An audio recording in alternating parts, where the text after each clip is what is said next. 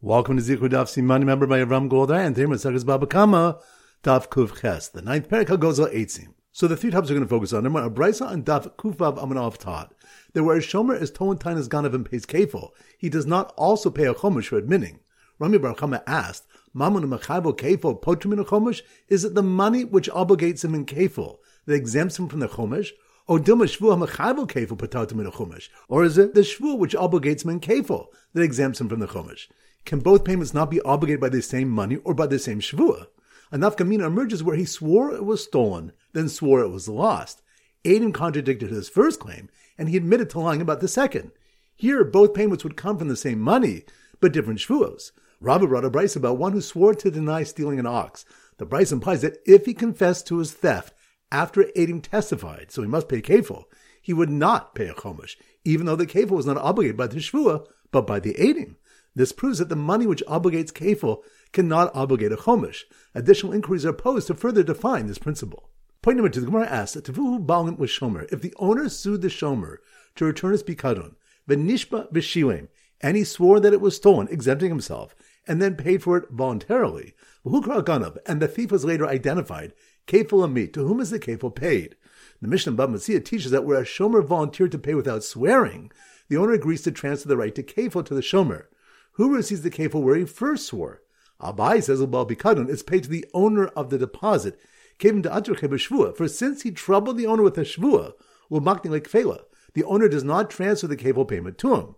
Rava says it's paid to the one in whose possession the pikadon was, meaning the shomer, kevin the shilim. For since he eventually paid for the pikadon, the owner transfers the kefil payment to him. The Gemara explains how each position is inferred from the Mishnah in Bava Kamma. And pointing with the Gemara discusses a shomer who swore the pikadon was stolen, and the thief was discovered. Then the shomer sued the thief to return it, and he admitted to his theft. Then the owner sued him, and he denied the theft, and Adam later testified to the theft. Is the thief exempt from kefil through his confession to the shomer, or did the shomer's role end when he swore, so the admission was not to a litigant?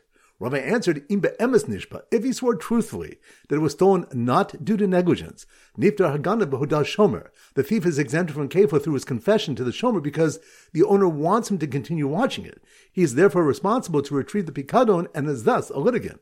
If he swore falsely, meaning that it was stolen through an onus, and in truth it was not, the thief is not exempt by confessing to the shomer because he's no longer a litigant.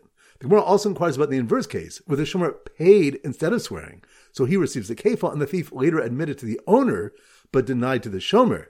This is left unresolved. So once again, the 3 points are: number one, a brisa on Daf Kuvav Amadav taught that where a shomer is Tolan Tainas Ganav and pays kefil, he does not also pay a chomish for admitting.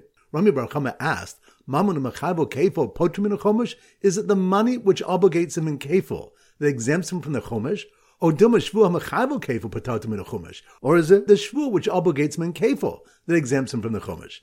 Can both payments not be obligated by the same money or by the same shvua? A nafkamina emerges where he swore it was stolen, then swore it was lost. Adam contradicted his first claim, and he admitted to lying about the second. Here, both payments would come from the same money, but different shvuos. Rabbi brought a brisa about one who swore to deny stealing an ox. The brisa implies that if he confessed to his theft after Adam testified, so he must pay kefil, he would not pay a chomish, even though the kefil was not obligated by the shvua, but by the Adam. This proves that the money which obligates kefil cannot obligate a chomish. Additional inquiries are posed to further define this principle. Point number two, the Gemara asks, Tevuhu balin with shomer. If the owner sued the shomer to return his pikadon, v'nishba v'shilem, and he swore that it was stolen, exempting himself, and then paid for it voluntarily, v'hukra ganav, and the thief was later identified, kefil amit, to whom is the kefil paid? The Mishnah Bava Kamma teaches that where a shomer volunteered to pay without swearing, the owner agrees to transfer the right to kefil to the shomer. Who receives the kefil where he first swore?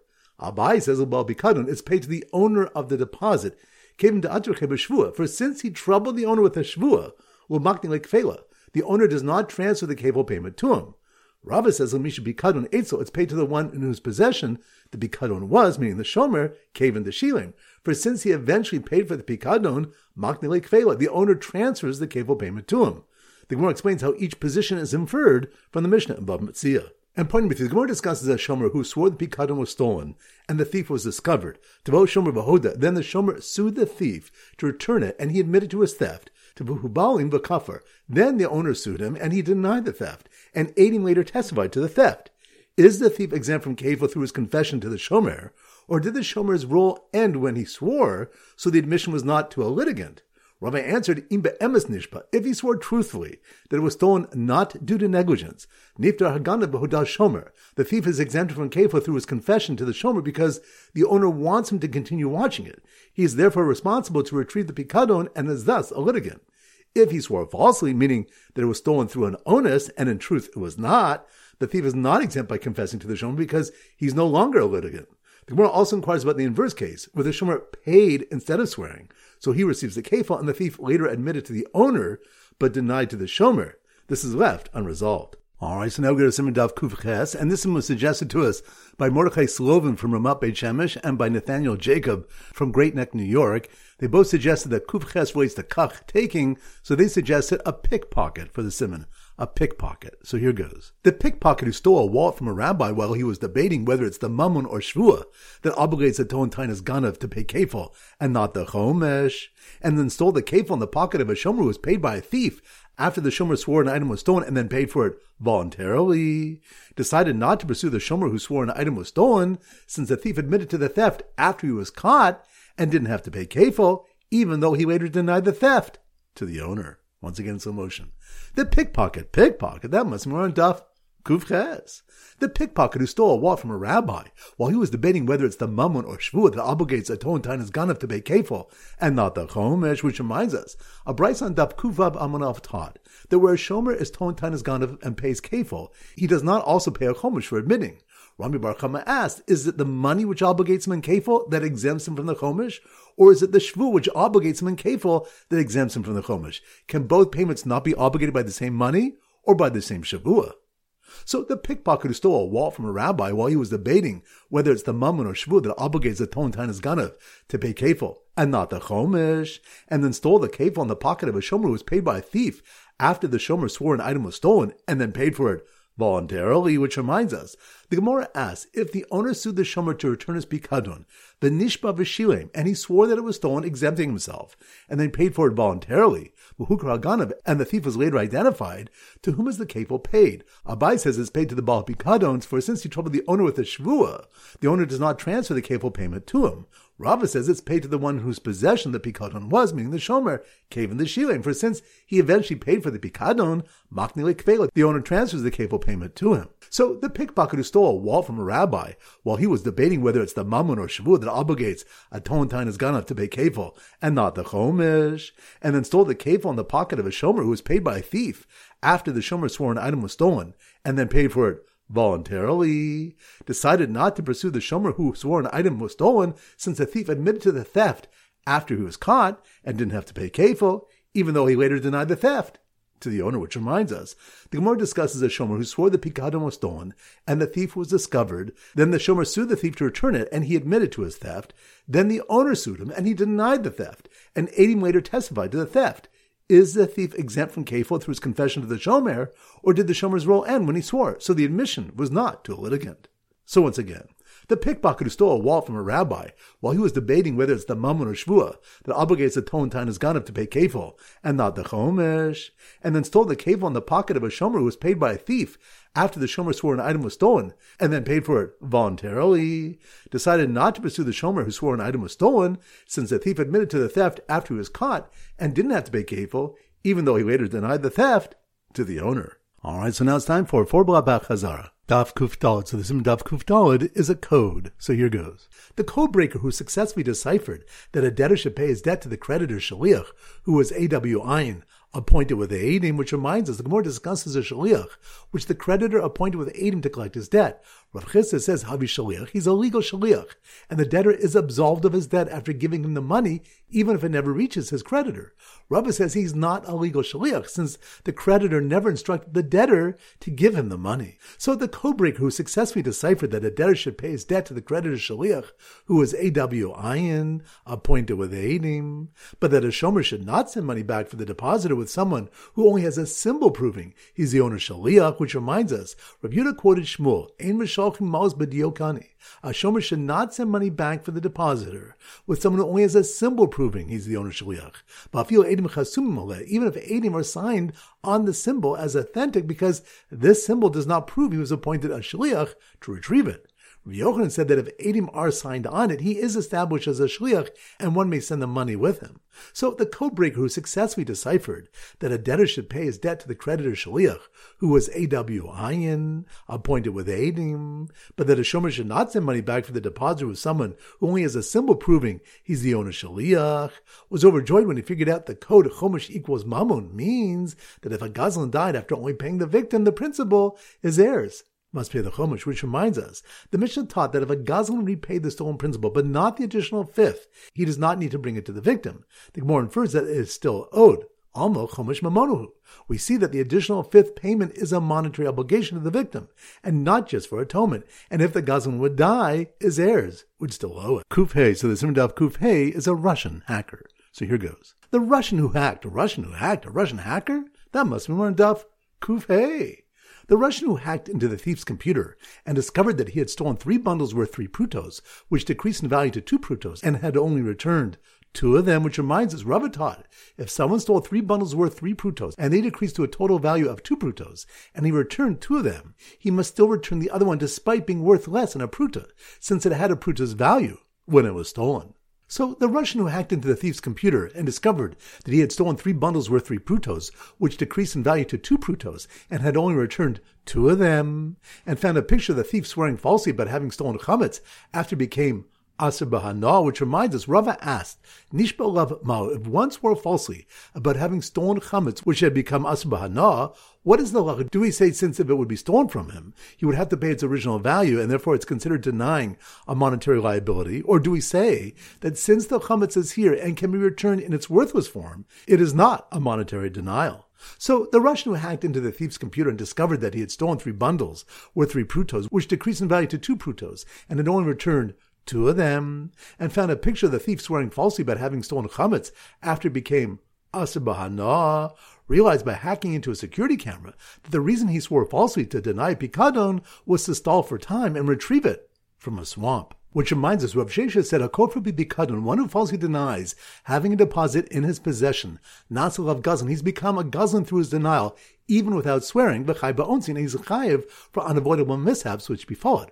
Rami Bava Kamma challenged him from a mission which lists someone who swore falsely to deny pikadon as someone who is chashud al shvuah, suspect in regard to oaths. According to Rav Sheshes, he's considered a gazlan who's disqualified from swearing through his mere denial, even without swearing. The Gemara answers that the Mishnah's cases where the pikadon was in a swamp, and his denial was not to steal it, but to stall for time until he retrieves it. When he denies a pikadon in his possession, he is immediately considered a gazlan. Daf Kuf Vav. So the Sim Daf Kuf Vav is a tightrope walker walking a fine line, a kav. So here goes. The tightrope walker, that must be on Daf Kuf Vav, kav, line, walking a fine line.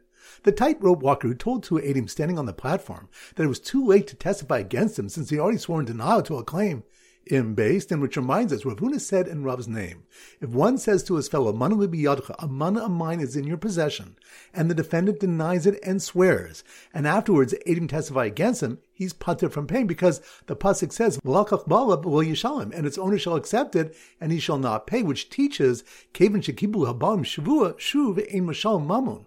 Once the owner has accepted a shvua, the defendant no longer pays money. So the tightrope walker who told two Adim standing on the platform that it was too late to testify against him since he already swore in denial to a claim based in, walked high above where a thief below who shechted a stolen animal after Basin had told him to pay the victim was told he was patur from dalad v'hei, which reminds us where a thief stood for judgment and was found guilty and was told to pay, shechting afterwards would not obligate dalad v'hei. So the tightrope walker who told two Adim standing on the platform that it was too late to testify against him, since he already swore in denial to a claim, Basin, walked high above where a thief below who shechted a stolen animal after Basin had told him to pay the victim was told he was patur from dalad v'hei, and saw a shomer refuse to take an oath when his little son claimed he had given the shomer his little balancing beam to watch, which reminds us of Brisa Darshans the pasuk, Ki yiten ish, if a man shall give someone a pikadon, teaching, ein asinas katan klum, a minor's giving of a pikadon is nothing, meaning a shomer would not swear about such a pikadon nor pay kefil for tolan tainas ganav. Daf Kuf Zayin, so the Simmer Daf Kuf Zayin is couscous. So here goes. The couscous restaurant owner, couscous, that must be on Daf Kuv Zayin.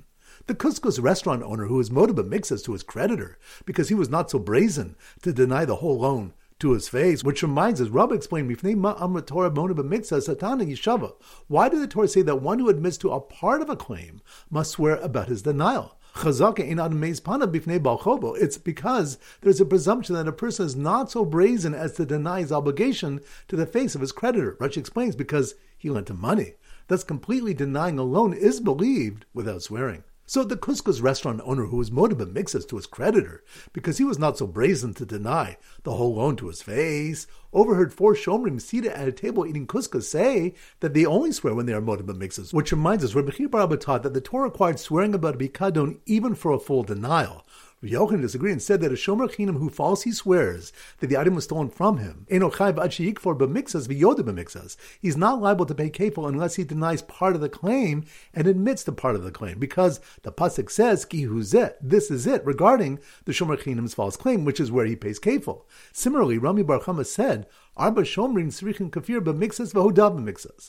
The 4 shomrim of the Torah require partial denial and partial admission to become obligated to swear, but would not swear for a full denial. So, the couscous restaurant owner who was motive b'mixas to his creditor because he was not so brazen to deny the whole loan to his face, overheard 4 shomrim seated at a table eating couscous say that they only swear when they are motive b'mixas. When his shomer chinim came forward to pay him kefil after he falsely swore the couscous supplies he was watching were stolen, when in fact he had used them to make his own couscous. Which reminds us, Rabbi Bar Yosef says about a shomer chinim who falsely swears the item was stolen, he's not chayiv to pay kefil unless he misappropriated it, meaning he used it without permission before he swore.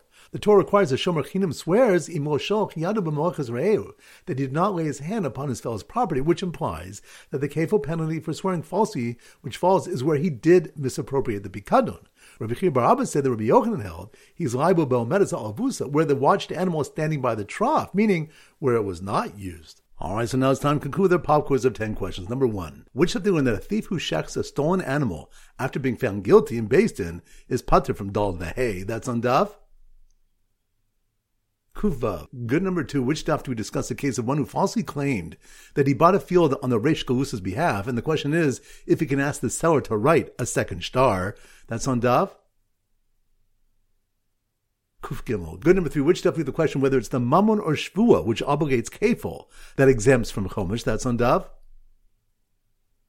Kuf Ches. Good. Number 4. Which daf do we machok is whether a shaliach for a creditor that was appointed with Eidim is considered a legal shaliach? That's on daf Kuf Dal. Good. Number 5. Which daf do we learn the reason why one who is motive b'mixas must take a shavua? That's on daf Kuf Zayin. Good. Number 6. Which daf do the question whether a shomer who voluntarily paid after swearing about a theft becomes entitled to the kefil? That's on daf